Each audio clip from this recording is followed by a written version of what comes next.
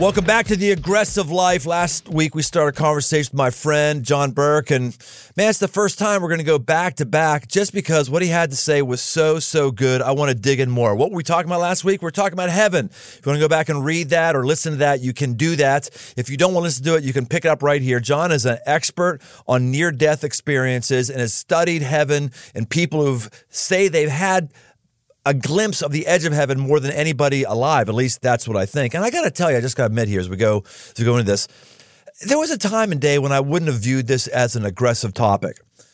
There's people I know who are so heavenly minded, they're no earthly good.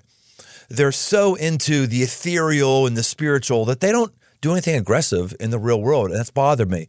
I think my pendulum has overcorrected. I think I've overcorrected so much that I don't think as much about heaven as I should. It's a big deal. You're going to be there for a long time, and it's awesome and amazing. And if you understand it properly, I think you and I are going to have better lives in the here and now.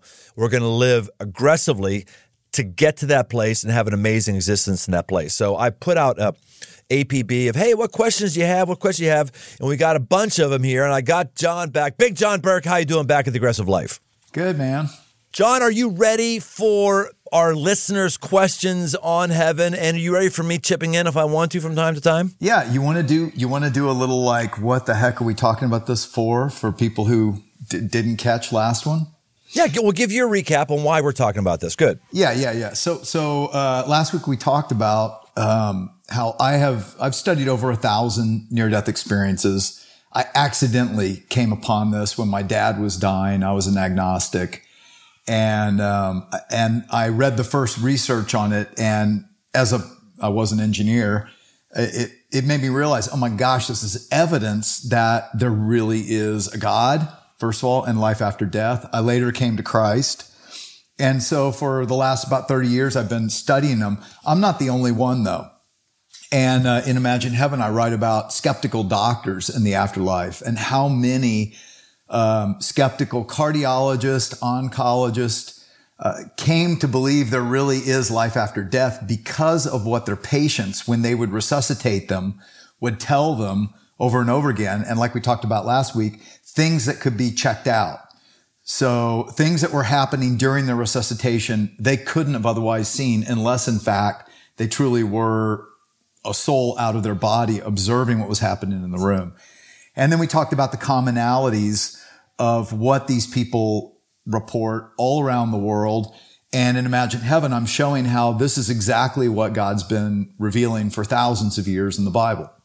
That's good stuff. So as we talk about these questions, John, I'm sure these are going to be answered partially based on your research, partially based on your understanding of Scripture, correct? Yep. All right. So are you ready? Are you ready? Here we go. This is, I don't know, probably no surprise here, but this might have been the most asked question here, wasn't it? This was definitely the most asked question. Okay. Yep. That says something about us, but here it is. Will my pets be in heaven? This by far is asked most. I know. Will my pets be in heaven? Yeah, isn't that interesting? That is the most asked question. And yeah, I actually write about that in Imagine Heaven near the end. But yes. And for instance, in my research on this new book. Wow, you answered that strong. Okay, go ahead. Yeah. Well, okay, so first of all, let me say this. So NDEers say that, near-death experiencers say that, especially children, which is interesting because, but it makes sense because children who clinically die, they don't necessarily have people they know who have already died, but they often do have pets and they do report seeing their pets, but it's not just children. Well, let me back up and I'll tell you about Karina, who I just interviewed. So, in the Bible, this shouldn't shock us. First of all, God created all animals. And we already know that he's created angels of different types, which are they're creatures as well, created like us. But we also know in heaven, there are horses. Jesus is riding on one. There are lions. There are lambs. The Bible talks about all of that, right? So why would God take something that he's given, and I think he gives us pets In fact, I know a near-death experience or who Jesus said this to her, that, yeah, I give you pets to teach you to love. It's another way to teach you about unconditional love. And so, especially for kids, why would he take that away from us? And that is, in fact, what people say. So I just interviewed this woman, Karina, who is from Colombia. And, man, she had a rough life, and had done a lot of horrible things and really was scared of dying. And as she was dying, she initially was having a hellish experience, or it felt like that, dropping in outer darkness. She starts praying the Our Father, which she learned growing up Catholic, but then out of her heart, just saying, Jesus, save me. And she is turned and brought up into this light of God, and she knew it was him, and he was speaking to her, and others were welcoming her in, saying, come, welcome, come. And she felt this unbelievable amount of love, and like, this is just incredible acceptance. But she also didn't feel worthy, which was very interesting. Sometimes a commonality. She didn't feel worthy. Like, she felt like, no, I deserve that. And God was saying to her, no, you are worthy. And she had this resistance in her. And he said, look. And she was kind of resistant. And he said, look. And she turns to her right. And there is Max, her dog, who had just died right before she had this heart failure. And so seeing her dog was like, then she relaxed and she went in and experienced many more things. But anyway, yes. So you do. Are people seeing pets that previously died, or are people seeing pets that they have right now that are alive? No. All the people see those who have already died. Fascinating. All right. So let's push on this. Let me push on this a little bit. Part of me loves this because I love my dog Peanut. So I love that Peanut's going to be there. I've had other dogs that I could care less they were in heaven. I mean, I can make a cat joke, but I won't. Oh, I'm serious, man. Like my last dog, Winston, before Peanut, nice enough dog, but man, anytime there was rain, he pooped all over the house. I got stains I can't get up. I've been damning him to hell for a long time whenever I see his stuff. So a part of me doesn't like it, but then I think, just think about this theologically. Sorry, I'm going to go down the theological rabbit hole here. This is generally not where we go on the aggressive life, but I'm going to aggressively do that. And if you're not a person of faith, then you just get to see how people like me and John think. Jesus dies on the cross. I get to heaven because Jesus dies on the cross for me. Are you saying that Jesus dies on the cross for Peanut? Well, think about what he's restoring. All things, right? Isn't that what it says? Yeah. I'm making everything new. That's what he says in Revelation 21. Behold, I'm making everything new. So everything has been tainted. I mean, in Romans chapter 8, Paul says the whole creation is groaning like in the pain of childbirth, waiting to be delivered when the children of God are revealed, right? So what that means is that everything, like we talked about, I believe all that we experience here, all the good things we experience here are a marred version of God's creation. This is all broken and messed up. And what we're going to experience there is all the great things we love here times 1,000, according to those who have gotten a peek. Great. I'm going to come back to what you just said right there in a little bit, but let's go keep taking off some of these questions. I think you already answered this one. People have asked, do we recognize other people in heaven? Oh yeah, absolutely. I mean, you recognize them. Now, here's an interesting thing is that I think people can present themselves differently. They will see their loved ones, but like a grandmother will look more like 27 or 29, not like when she was 90 and died. But sometimes they present themselves as they were when they died, and yet the person also realizes, but they're full of life. They're not like old and dead. So my theory is that we can actually present ourselves different ways, but that it seems to be that everybody looks about like they're 29. Well, you just ticked off the next question. That's good, John. How about this one? Will I still be married in heaven? I have my other relationships, kids, family, friends. Will I even care if I'm in the presence of God? Yeah, this is a tricky one. A lot of people have, Jesus said something to the Pharisees when they tried to trap him, when they tried to trick him. And they gave him hey, this woman marries, and then her husband dies, and she marries again, and that one dies, and then another one, and another one. And so who's she going to be married to in heaven? And Jesus says, you don't understand God or the scriptures, and the power of God or the scriptures.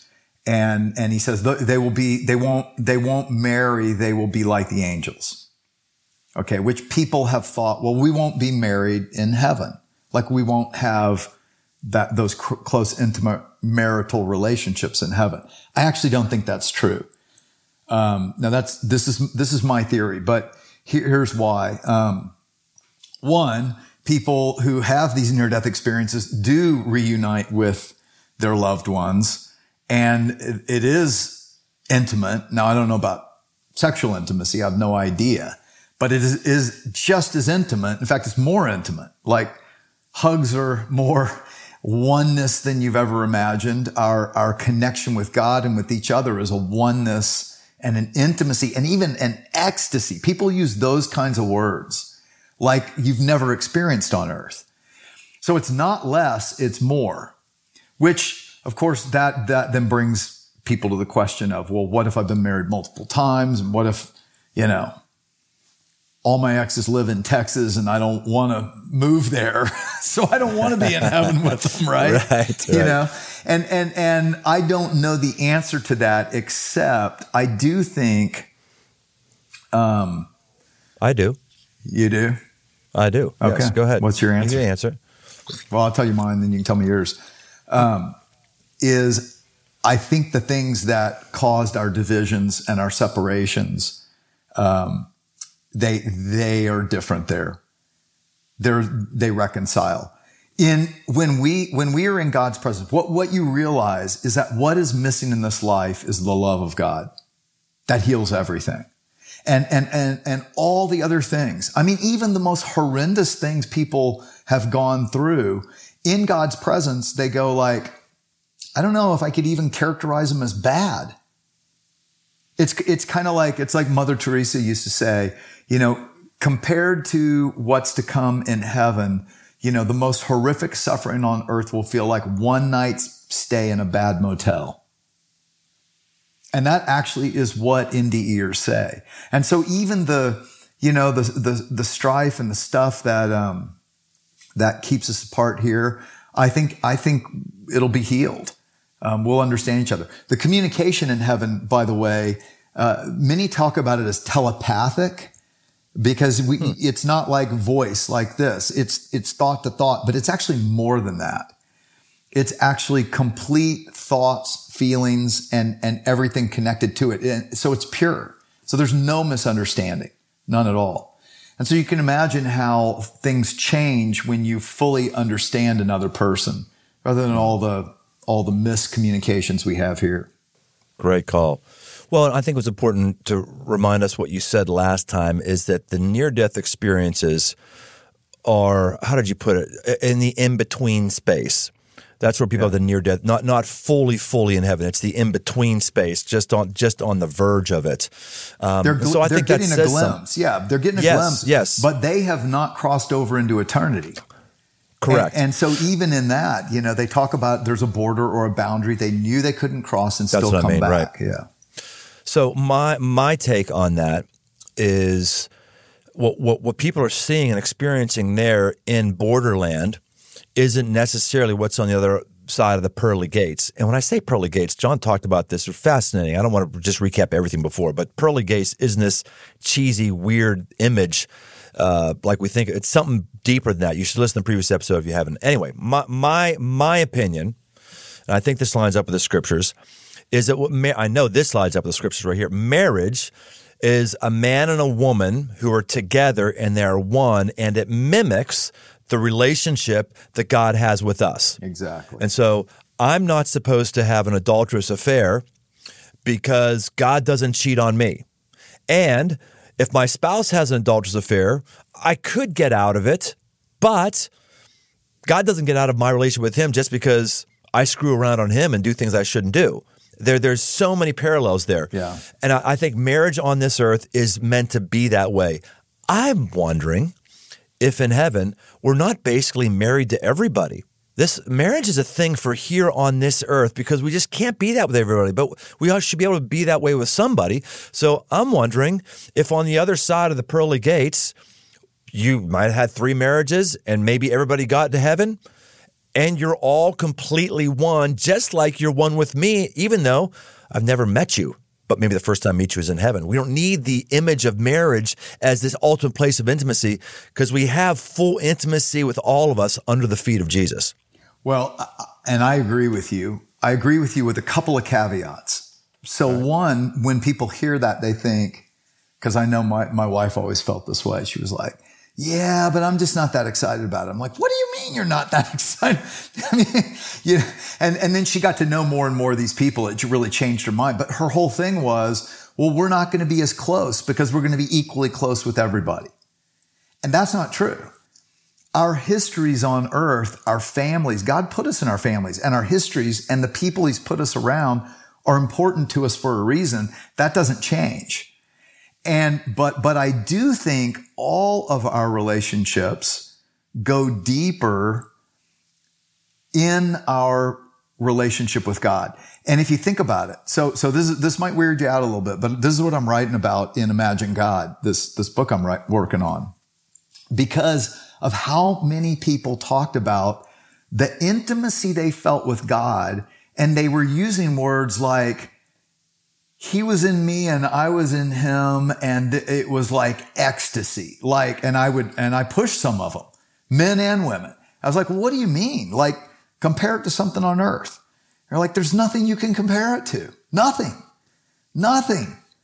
Like, not the highest high of drugs, not the most sexual thrilling thing. Nothing compares. So it was beyond orgasmic. Beyond.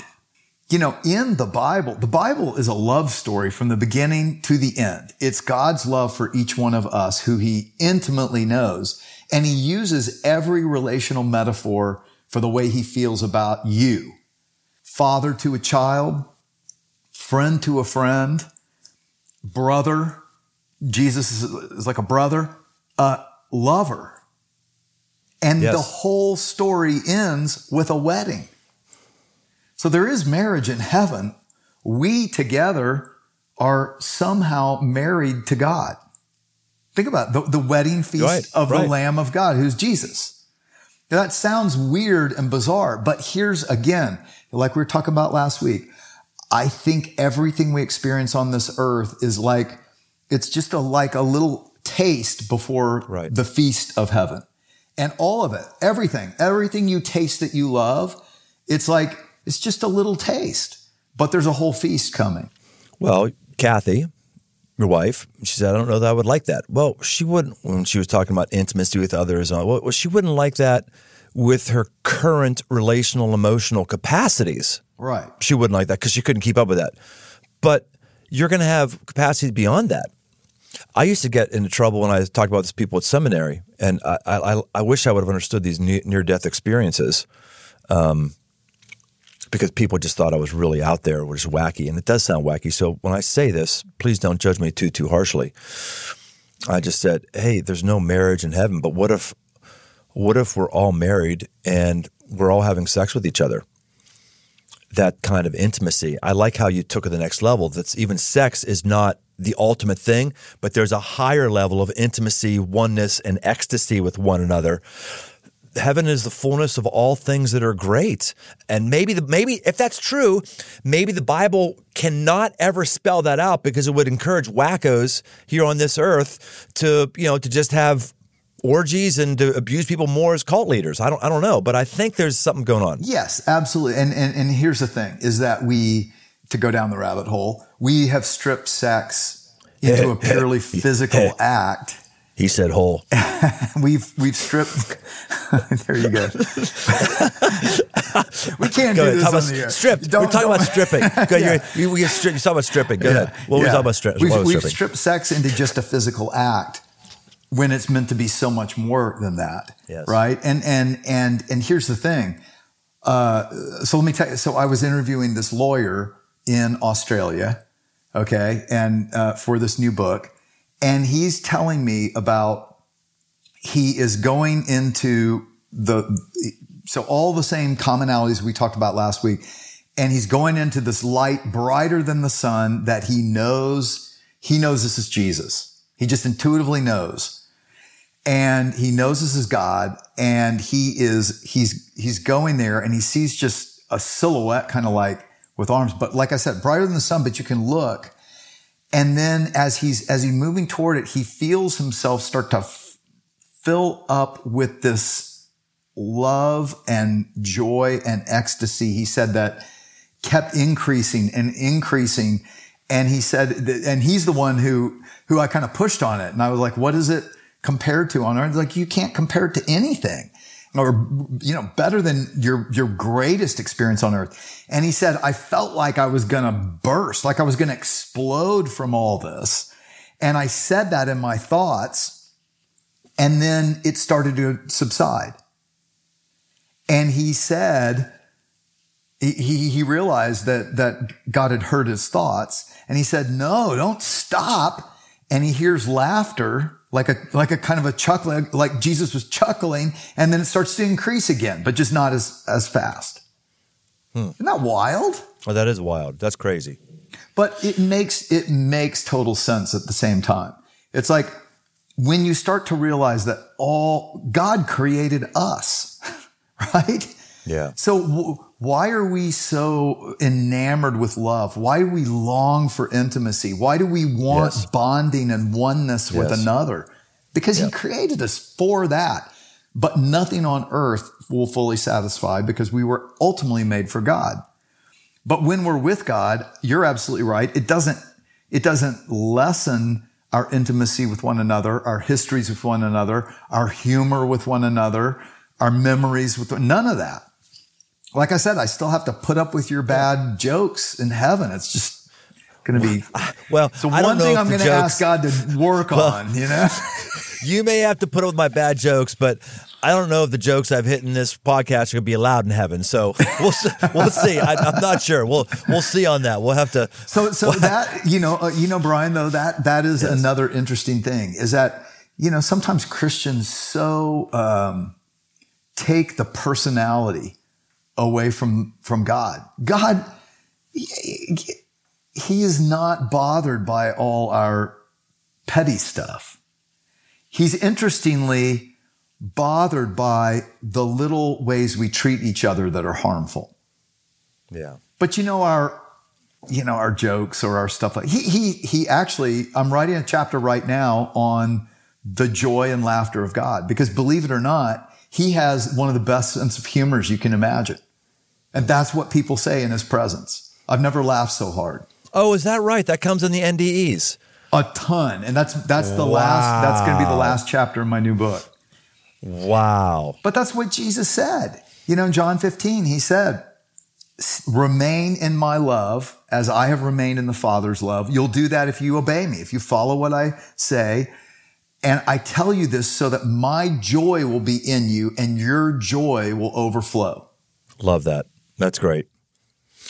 All right. We've got a couple here of these questions that are kind of in the same vein. Is heaven a physical place or just a spiritual existence? How do NDEs fit into the biblical idea of a new heaven and earth from Revelation? Heaven is for eternity. What are we going to do the whole time? All right, let's stop there. Those are great. Yep. Okay. Yeah, I know they are. They're all in the same vein. Let's go. Yeah. That's perfect. Okay, so there's several assumptions that cause us to actually have an upside down view. So, and the assumption that that begins that's wrong is that this physicality is more real and tangible than something that's spiritual. That's actually a backwards, upside down view. So I use the analogy of imagine this three-dimensional time-bound. So we live in 4 dimensions according to Einstein, right? 3 dimensions of space, width, breadth, and depth. And then time is the 4th dimension. And that makes up the fabric of space-time, right? So imagine this 4-dimensional experience that you're experiencing is actually being lived on a flat black and white painting on the wall of your house. Death means separation. When you die, you come out off that 2-dimensional plane. Suddenly you're into a 3-dimensional experience that this 3-dimensional world was all around you. Your 2-dimensional flat painting was inside a bigger 3-dimensional world, right? You experience all these dimensions and colors, and then you have to go back and try to explain it. That's what NDEers are doing. Now, what that means is the 2-dimensional flat painting is less real than the bigger experience that it's contained within. And that's true of heaven. Heaven is all around us, beyond us, because we are limited by our 3 dimensions of space. By the way, this is scientific. Einstein's theory of relativity and quantum mechanics are 2 mathematical models of reality on the macro and the micro. And they both work perfectly, but they don't work together. And it's bothered scientists since Einstein's day. And they've been looking for what's called a unified field theory. Well, these two scientists, Kaluza and Kalam, came up with this model that if there are 5 dimensions, if there are dimensions beyond our 4 dimensions of space time, it actually brings those two together and makes sense. So they basically have proven there are dimensions that we can't see. So if science is accepting that, they seem like contradictions, but they're paradoxes. They're paradoxes.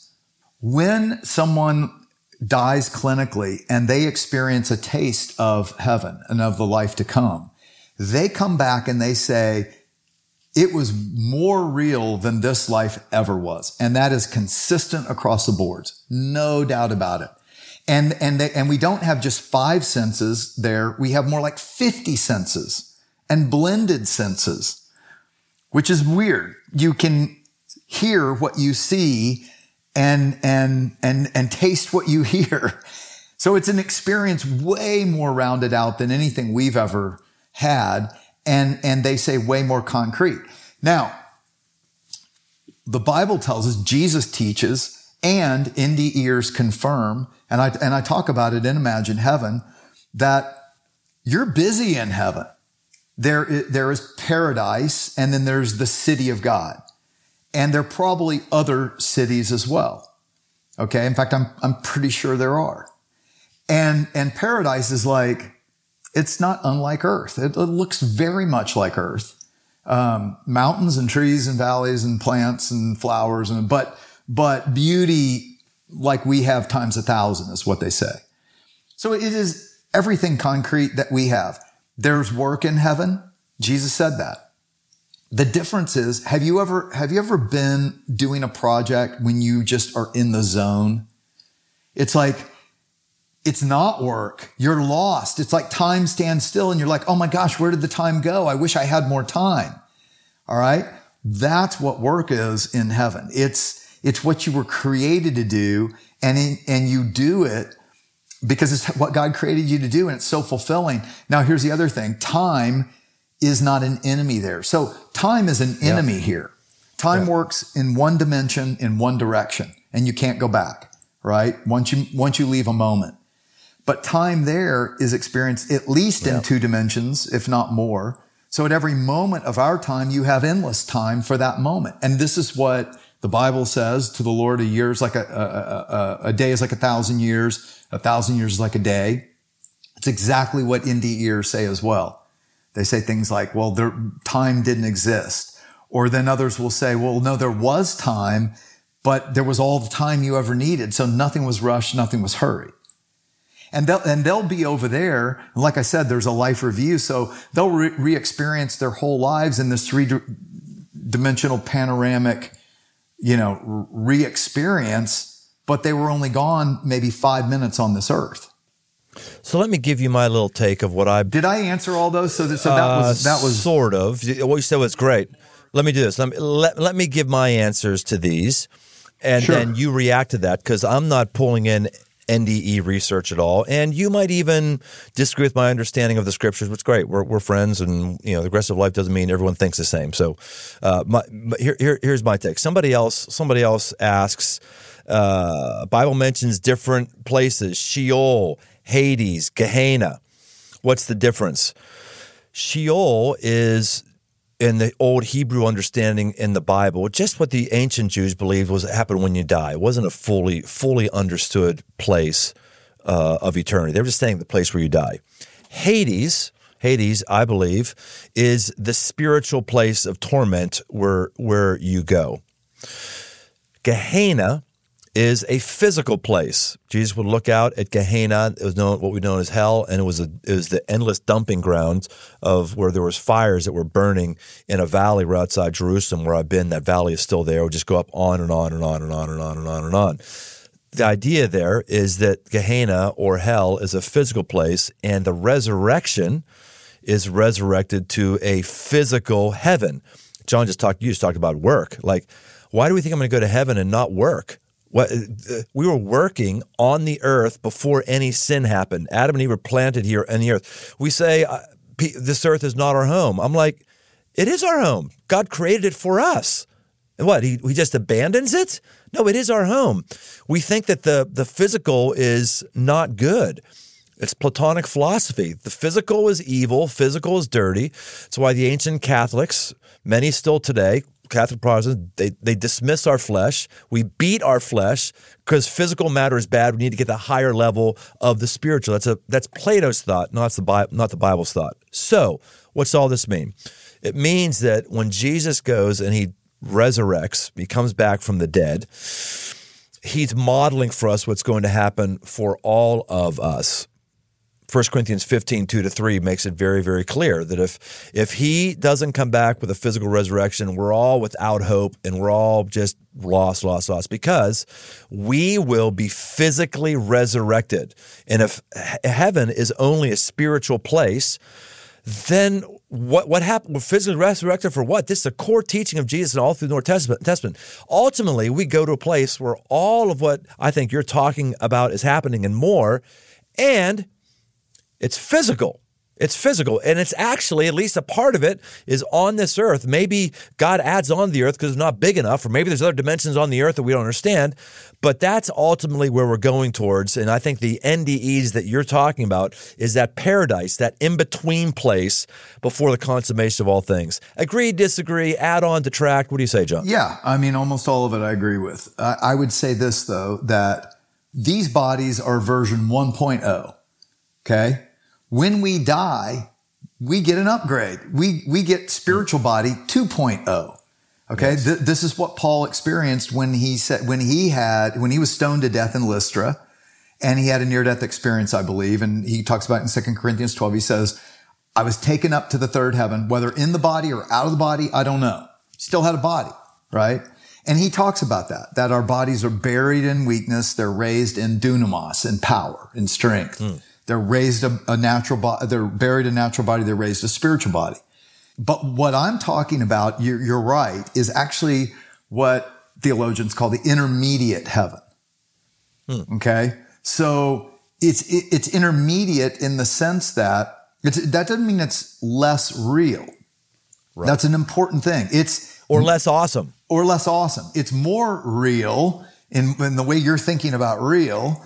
It's more fun. It's more, goodness and things that you enjoy, play, enjoyment, all that. But it is not yet what is ultimately going to happen, which is the renewal of all creation. So like that guy asked or woman asked, in Revelation 21, it says he's making all things new, and he's making a new heaven and earth. And Jesus is the 3.0 version of the body, reconstituted, and Earth's body joined with this intermediate spiritual body. And that's ultimately where we're going to be. And Brian's right. Right now, there's a separation between Earth, our finite existence on Earth, and our heavenly existence. So there's not a crossing in between. But then it's going to be one. Now, what does that mean? I don't know. Because like Brian said, it's going to have to be remade to fit everyone from all history. So I don't think it means it's just going to be, like necessarily we picture it right now. But I don't know. I don't know. But it does say heaven and earth are going to be one, meaning there's not going to be this separation. Look, we're in a temporary testing. We experience in heaven, there is nothing evil, nothing. Earth, we are temporarily in the knowledge of both good. So God hasn't completely removed himself. He's still here and his good gifts are here. His spirit is still guiding, and laws keep us from just going all out evil. But there is also evil, and we experience it, and we experience when it starts to run away, right? When this life is over, they separate. And so like Brian said, so Gehenna was a term that I think Jesus used to make it very clear. It's the eternal trash dump of the of existence. It's like if you reject God, there's only one place that God stays out. He created hell, he said, not for humans, not for people. He created it for fallen angels. They're eternal creatures. And he gave them what they wanted. So when some of them rebelled against God and said, we don't want you. We don't want your leadership. I want to rule. Well, there's only one, there was no place where he didn't rule. He created a place where he would say, okay, you can have your way. And so that is the place where egos and wills fight to either dominate or be dominated. So, and when someone doesn't go to heaven, it sounds simplistic, but it's not because they chose it. It's because, when someone doesn't want to go to heaven, it's not like God chooses you can't go to heaven. It's you chose that you don't want God. You chose that you want yourself. That's what you chose in your whole life. So God's just saying, okay, you can have what you want forever. And who's to say that somebody who doesn't want God here would want God in heaven? We certainly would rather have pearly gates than flames, but I gotta make you stop saying pearly gates, because it even makes me think, oh gosh, I don't want to go there. I'm quoting you and what you said. That's why I said you have to listen to the previous episode to get this. Seriously, no, it sounds cheesy. It's not. Think more about the most beautiful place on earth you've ever imagined. And that's more like what you ought to picture. But let me say this. Yes. And NDEers say this as well. They realize that God does not send anybody. They chose this. And it's one of the most grievous things. Like, I deserve this because that is what I wanted. Now, some, in this in-between place, they still have a free will, and some come to their senses, and they cry out for God to save them. And in his mercy, he does. And that's the thing. That's exactly, what we've given our lives to, is helping people know, God is so loving and so forgiving and so merciful. What he did through Jesus is remove every barrier between every person and himself except one: our pride. If in our pride we want to say, I don't need you, I rule. I will rule. Don't mess with my life. It breaks his heart, because he created you for love, and what you long for, you'll one day realize is him, but he gives you what you want. I think there's a diluting influence on our world. I know there is. The scripture says that very, very clearly. Ephesians talk about the spirit of the principalities that are right here, and rulers and principalities that are here in this earth. Talk about evil, demonic ones. So I think that we don't think about heaven much because we're distracted to not think about it. to only think about the here and now, so we don't think about God and his purposes. And I think the second reason why we don't is I just think we've got a bad image of heaven. I like how you push back on just the phrase totally. pearly gates without it imagine. Like, I've been in church service. They say, well, to get everybody to sing, they say this. I've heard this over. Well, if you don't like singing here in church, then you're not going to like heaven because it's all we do is sing. And I used to think, oh my gosh, like that would be horrible awful to me. And we're pastors. Like a endless worship service sounds horrible. And not only that, I just double checked this morning. There's no verses in the Bible that say that angels sing. People can sing, but angels, that's not their thing. They didn't sing to Mary and Joseph on his birth. They said what they said, and then we can sing. So I think singing is a big deal. I'm not saying there isn't worship in heaven. It's going to be awesome. It's going to be amazing. But thinking the things I like to do now, I get to do then, except it's better. And you can't think anything on this earth. I mean, what do you love to do? Whatever you love to do, if you start to think about doing it forever, you think, Yeah. Right? Anything. Yeah. And so part of what you have to realize is we are bound by time, and we're in a decaying world for a reason. So that isn't what we put our hopes on and what we hold on to. And when you start to realize what is ahead, it does change the way you live. You do live aggressive. You live aggressive for the right things. You live aggressive for things that matter and things that are going to last. And you quit, just thinking stupid, right? Because sometimes we do. We think stupid. We think, what do I want to do right now just to feel good? And then we do damage to the people around us, or we do damage to ourselves. And we're not willing to, man up and sacrifice or be courageous, for the good of others. And those are all the things that count. Those are all the things that actually are not only last, but are rewarded. That's good. Let's get a few more questions here, John. How about this one? Do you believe in purgatory? Why or why not? No, I don't. I don't, because I don't think the Bible teaches that mainly. And by the way, I would not recommend anybody forming their view of heaven from near-death experiences alone. That can really deceive you. It really can. Because every single person is interpreting a truly 5-dimensional, 6-dimensional experience in 3-dimensional words. And so they're grasping. I've interviewed enough of these people that they're trying to come up with words that make sense, but many times they're just like, I don't know how to explain it. Well, especially when these people are talking about light, and the Bible says that Satan is an angel of light. So there's got to be some people who think that they're getting close to God, but no, they're getting close to an angel of light. There's got to be some there. Well, he can disguise himself as an angel of light. Yeah. Yes, yeah. Right. Yeah, and anyway, and that's why, I do think you've got to judge these experiences by what the scripture says. But I got off. What was the original question? Why don't you? Oh, purgatory. Yeah. Well, so biblically, I don't think that's in the Bible.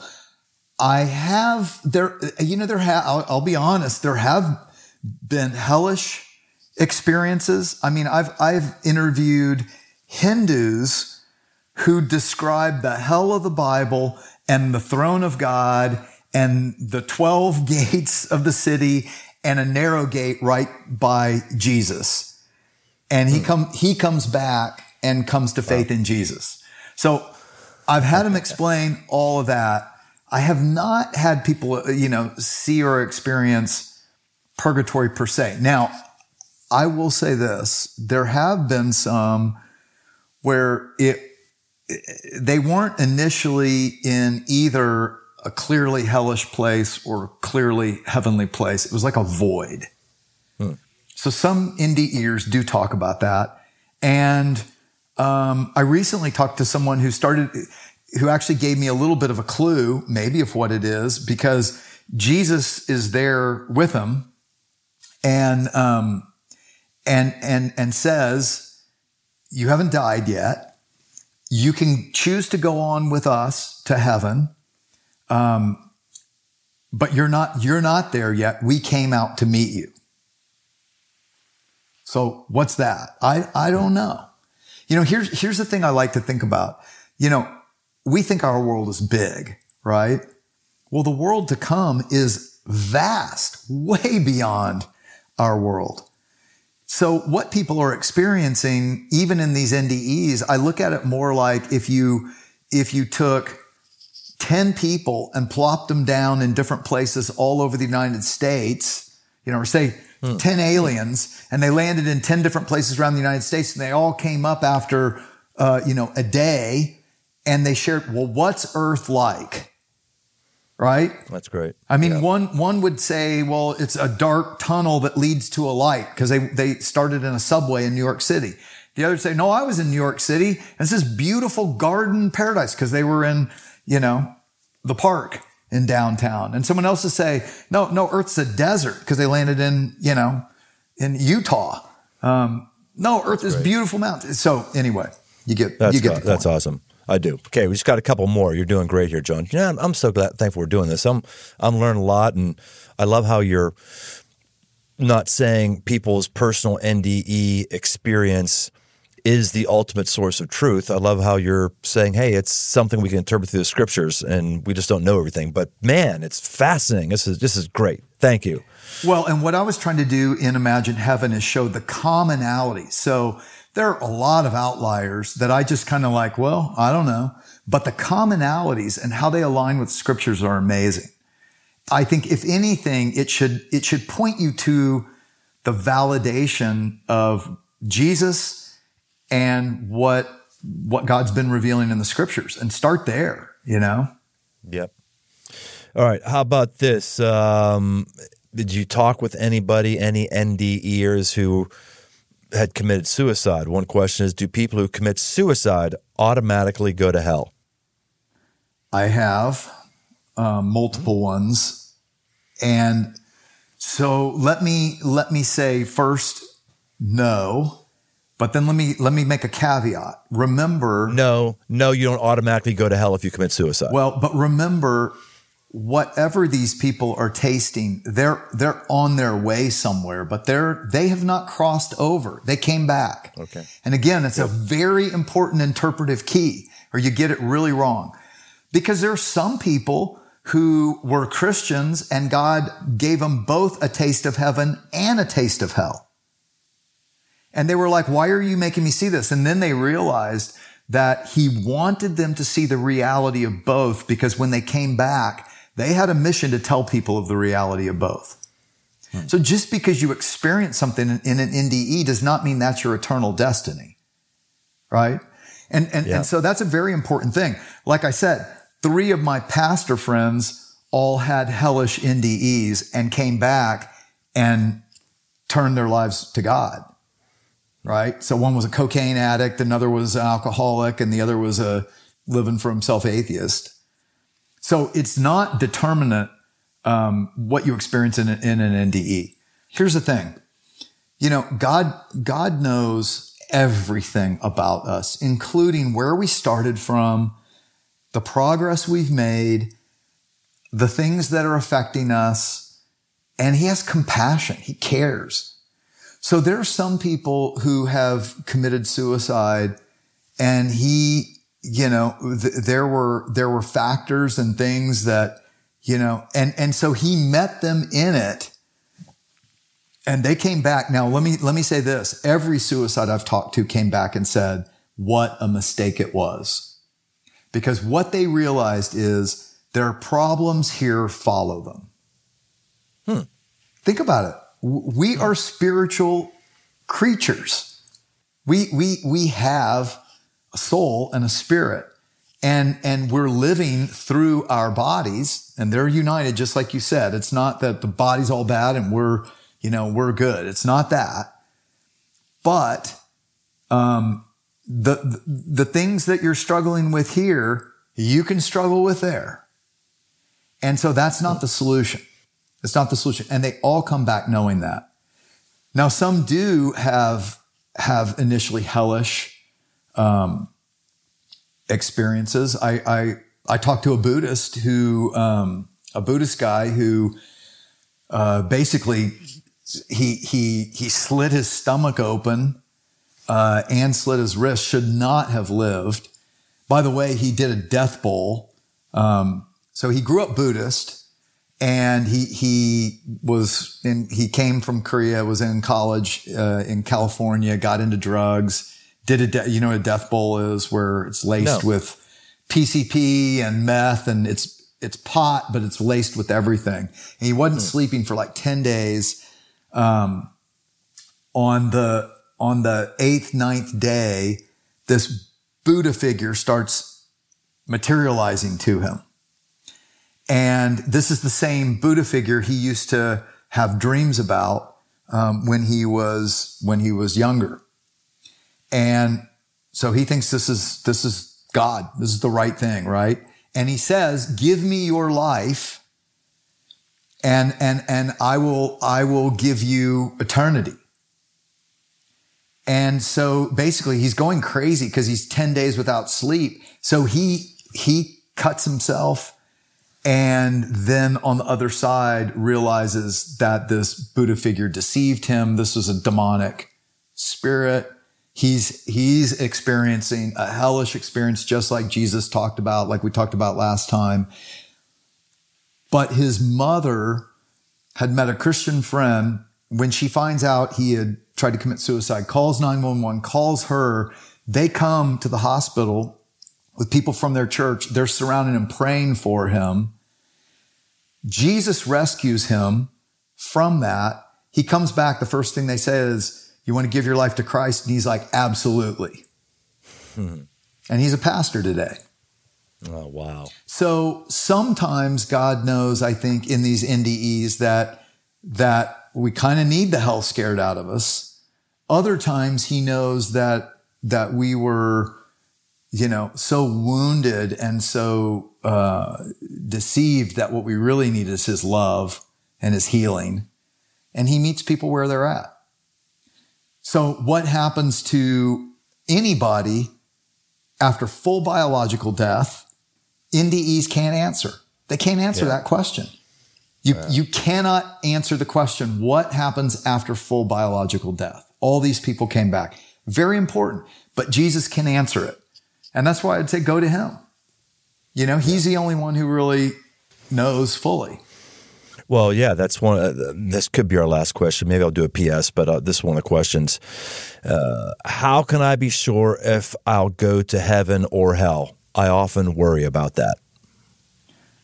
Well, yeah, and that's the ultimate question. And God absolutely doesn't want you worried about it.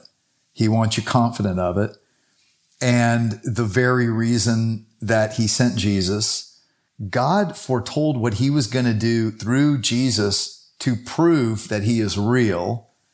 And and all that is historically validated. We know it was written down before it was foretold, because we found copies of 38 of the 39 books of the Old Testament in the Dead Sea Scrolls predating Jesus' life. We have proof of it. With prophecies that were exactly what happened with him. Like, where is he going to be born? Where is he going to live? Where is he going to teach? How is he going to die? How is he going to be betrayed? I mean, on and on and on. And I mean, there's much more. There's much more than that. But here's my point. He's real. And he foretold in the book of Isaiah why he was coming. And it was that God in his love never intended us to be separated from him. Ever. But we are living in the knowledge of good and evil. And all of us have at one point or another chosen to turn away from God and say, I don't know if you know what's going on. I think I know better what's good for me in my life. And in big ways or in little ways, we've all done that. And yet the solution is not for us to prove we're good enough for God. The solution is we'll never be what God intended us to be apart from relationship with God, because God made us for relationship. So that's why he sent Jesus, to pay for our sins. And you've probably heard that, but the point is that God is just. So he made a way to not just wink at all the evils and horrible things done. He paid the price himself. So that all you have to do is say, God, I want your forgiveness.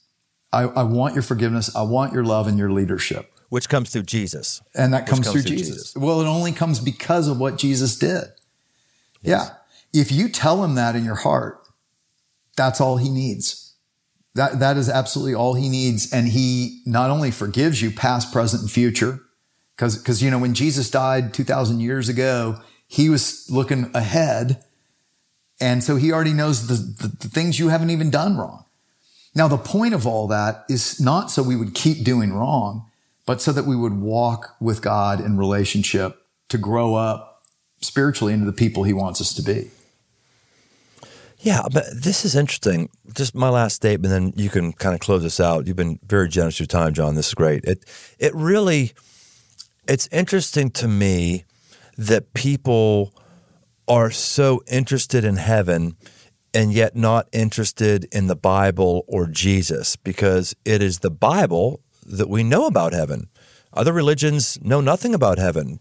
You keep getting reincarnated, coming back to a higher life form, or there's nirvana, whatever that is, or brass ring, or no, it's just this life is all there is. That's a lot of spiritualities in heavens. And we're drawn to this, and all these NDEs talk about heaven, but heaven is a concept that comes to us in the Bible, the same place that says God is love. That's where it is. It's in the Bible. Any spirituality or any worldview that says God is love is stealing from the Bible, because it was first and only in the Bible.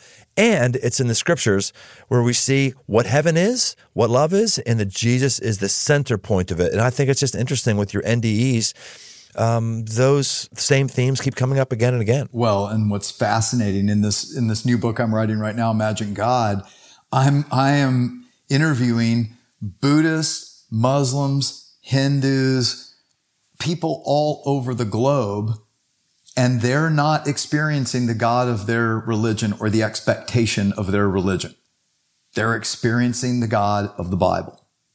This same God of light and love revealed himself before any world religion was established. Good call. Yeah.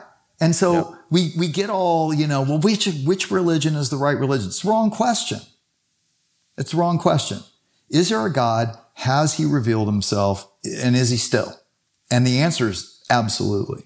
And more importantly, he doesn't just love North American Christians. He loves every Buddhist, every Muslim, every Hindu, every person on the planet. And, he's with them, and he's made a way for us to turn our hearts back to God and be forgiven. And he wants everyone to know what he's done through Jesus so that we can have confidence and so that we'll know how to walk with God in that love. John, is there any questions that we didn't ask you or that people haven't sent into us? Any questions you're going, oh man, someone should be asking this question? Gosh, I mean, there are tons, but I'm just basically giving a softball for you to say whatever. Any final thing you want to say or talk to that we haven't spoken to? Well, this time we didn't talk about the life review. The life review is a commonality of NDEs, and people often ask me, well, is that judgment? And what's judgment? And why do NDEers in the presence of God, seeing their good and their bad, say, God wasn't judging me. He was loving me. I was judging myself. And doesn't that prove that there is no judgment? So those are questions I often get. Interesting. And again, it's a misunderstanding of the Bible, but it's all right there. So first of all, Jesus, this life review is not the judgment when you talk about that, like in the book of Revelation. There are actually two, what you would call judgments in the book of Revelation. One is called the Great White Throne judgment, which is simply the question, what did you do with the life I gave you? And did you recognize your need for God? Just what we just talked about. Did you ever give your heart back to God, in love and ask for his forgiveness through Christ? Did you recognize that need? Everyone who recognizes that need, it says their name is in the book of life and it will never be erased. They are God's children. They're with him forever. The second judgment is called the Bema Seat. And it's actually more like a reward ceremony. The Bema seat was the old day Olympics where they would get their rewards for a race well run. And so God is actually not looking to punish us, but God is looking to reward us for the way we lived our life. And so both those judgments come after all of human history is done. So this life review is neither of those.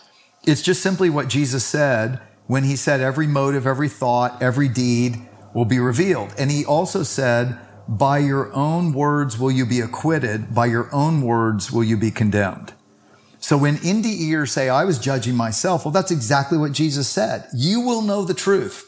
And here we can hide from the truth and we can play games and justify ourselves. What's crazy is there, you don't, you know, and you don't play games. And God loves us, but that's always true. No matter what, he loves us. So the thing the life review, and this is what I'll end with, is the thing the life review shows us is just what Jesus said. And people around the globe come back with clarity on this, that God is love. And what he cares most about is how we treat one another, how we love one another, how we serve one another. And that the living out of your purpose on earth is not figuring out how you can do some big thing and get on the cover of Time magazine or be famous or be rich. They all come back and they're clear. That means nothing to God. Right. And there, it means nothing to them. They realized it means nothing. But the little simple acts are what really matter most. And in fact, I don't remember if we talked about this last week, but do you know Steve Sjogren? Of course I do. Yes. So he was an NDE that I write about in Imagine Heaven. Did you know that? Oh, I didn't know that. Yeah, I didn't know that. And in God's presence. So here's a guy who's built a church like Brian has, like I have, this, great church, reaching lots of people, doing tons of good. Okay. This was a aha for me. And in God's presence, Steve said, he's watching himself being operated on. He's in the operating room. The Lord is there with him. He's feeling all those same things of incredible love and acceptance and, just like never wants to leave his presence. He said, but at the same time, the Lord was kind of taking me to the woodshed. He said, he asked me a question. He said, Steve, what are the names of your children's best friends? And Steve said, they'd been over to the house all the time. I was nice to them, but I didn't even know their names because I was so busy doing the important things for God. Yeah. And what the Lord was saying is, no, if you miss the people that I put around you in your life, you're missing the point of your existence. So you can use your gifts to do a lot of big things to serve people. That's good. That's not bad. Yeah. That's part of our purpose. But Jesus made it really clear. Love the Lord your God with all your heart. And the second is equal to it. Love your neighbor, whoever's near you, right? As much as you love yourself. And you fulfill all the commands of Scripture. So that's what people come back with in their life review. Pretty profound. Guilty. Well, hey, John, this is the most informative and invigorating discussion I've ever had on heaven, and I've had a lot of them. And it is the most informative and invigorating because you're just a good dude who's done more research than anybody I know and is just as rooted as anybody I know. So, man, thank you so much for building into us the way you have. It's been amazing. And I think the final thought for us as people in the aggressive life is, John talked about the Bema seat, that place where there are unique rewards. I think one of the reasons why we're as passive as we are is we're afraid of losing. I think one of the reasons why we don't do more aggressive and bold things is because we don't have a big enough of a vision. I think what John's done is he's expanded our mind, expanded our vision right now on what it means to play for eternity and what eternity looks like. So live your life with that in mind. Don't live not to lose. Don't live to be the one who has the most toys because they win. No, live your life for the one who's made you and cares about you and loves you and has a future for you. And that future, I think, is going to be greater and more vast and hopefully more rewards for you than you can possibly imagine. John, where can we find you? I think we talked about this last time. Just again, Imagine Heaven is your book. You got a new one coming up. Any other place you want to point us to? ImagineHeaven.net has other resources. You can also go to whatsafterlife.com, and you can see some of the short videos of some of these people as well. Great stuff, my friend. All right. Hey, we'll see you next time on The Aggressive Life. Hey, thanks for listening.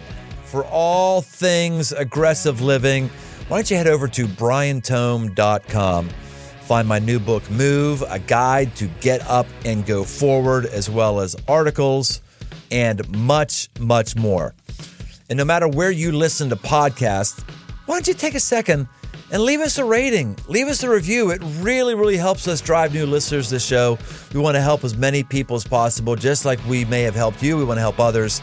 So why don't you help us out? And if you want to connect, find me on Instagram at Brian Tome. Aggressive Life with Brian Tome is a production of Crossroads Church, Cincinnati, Ohio.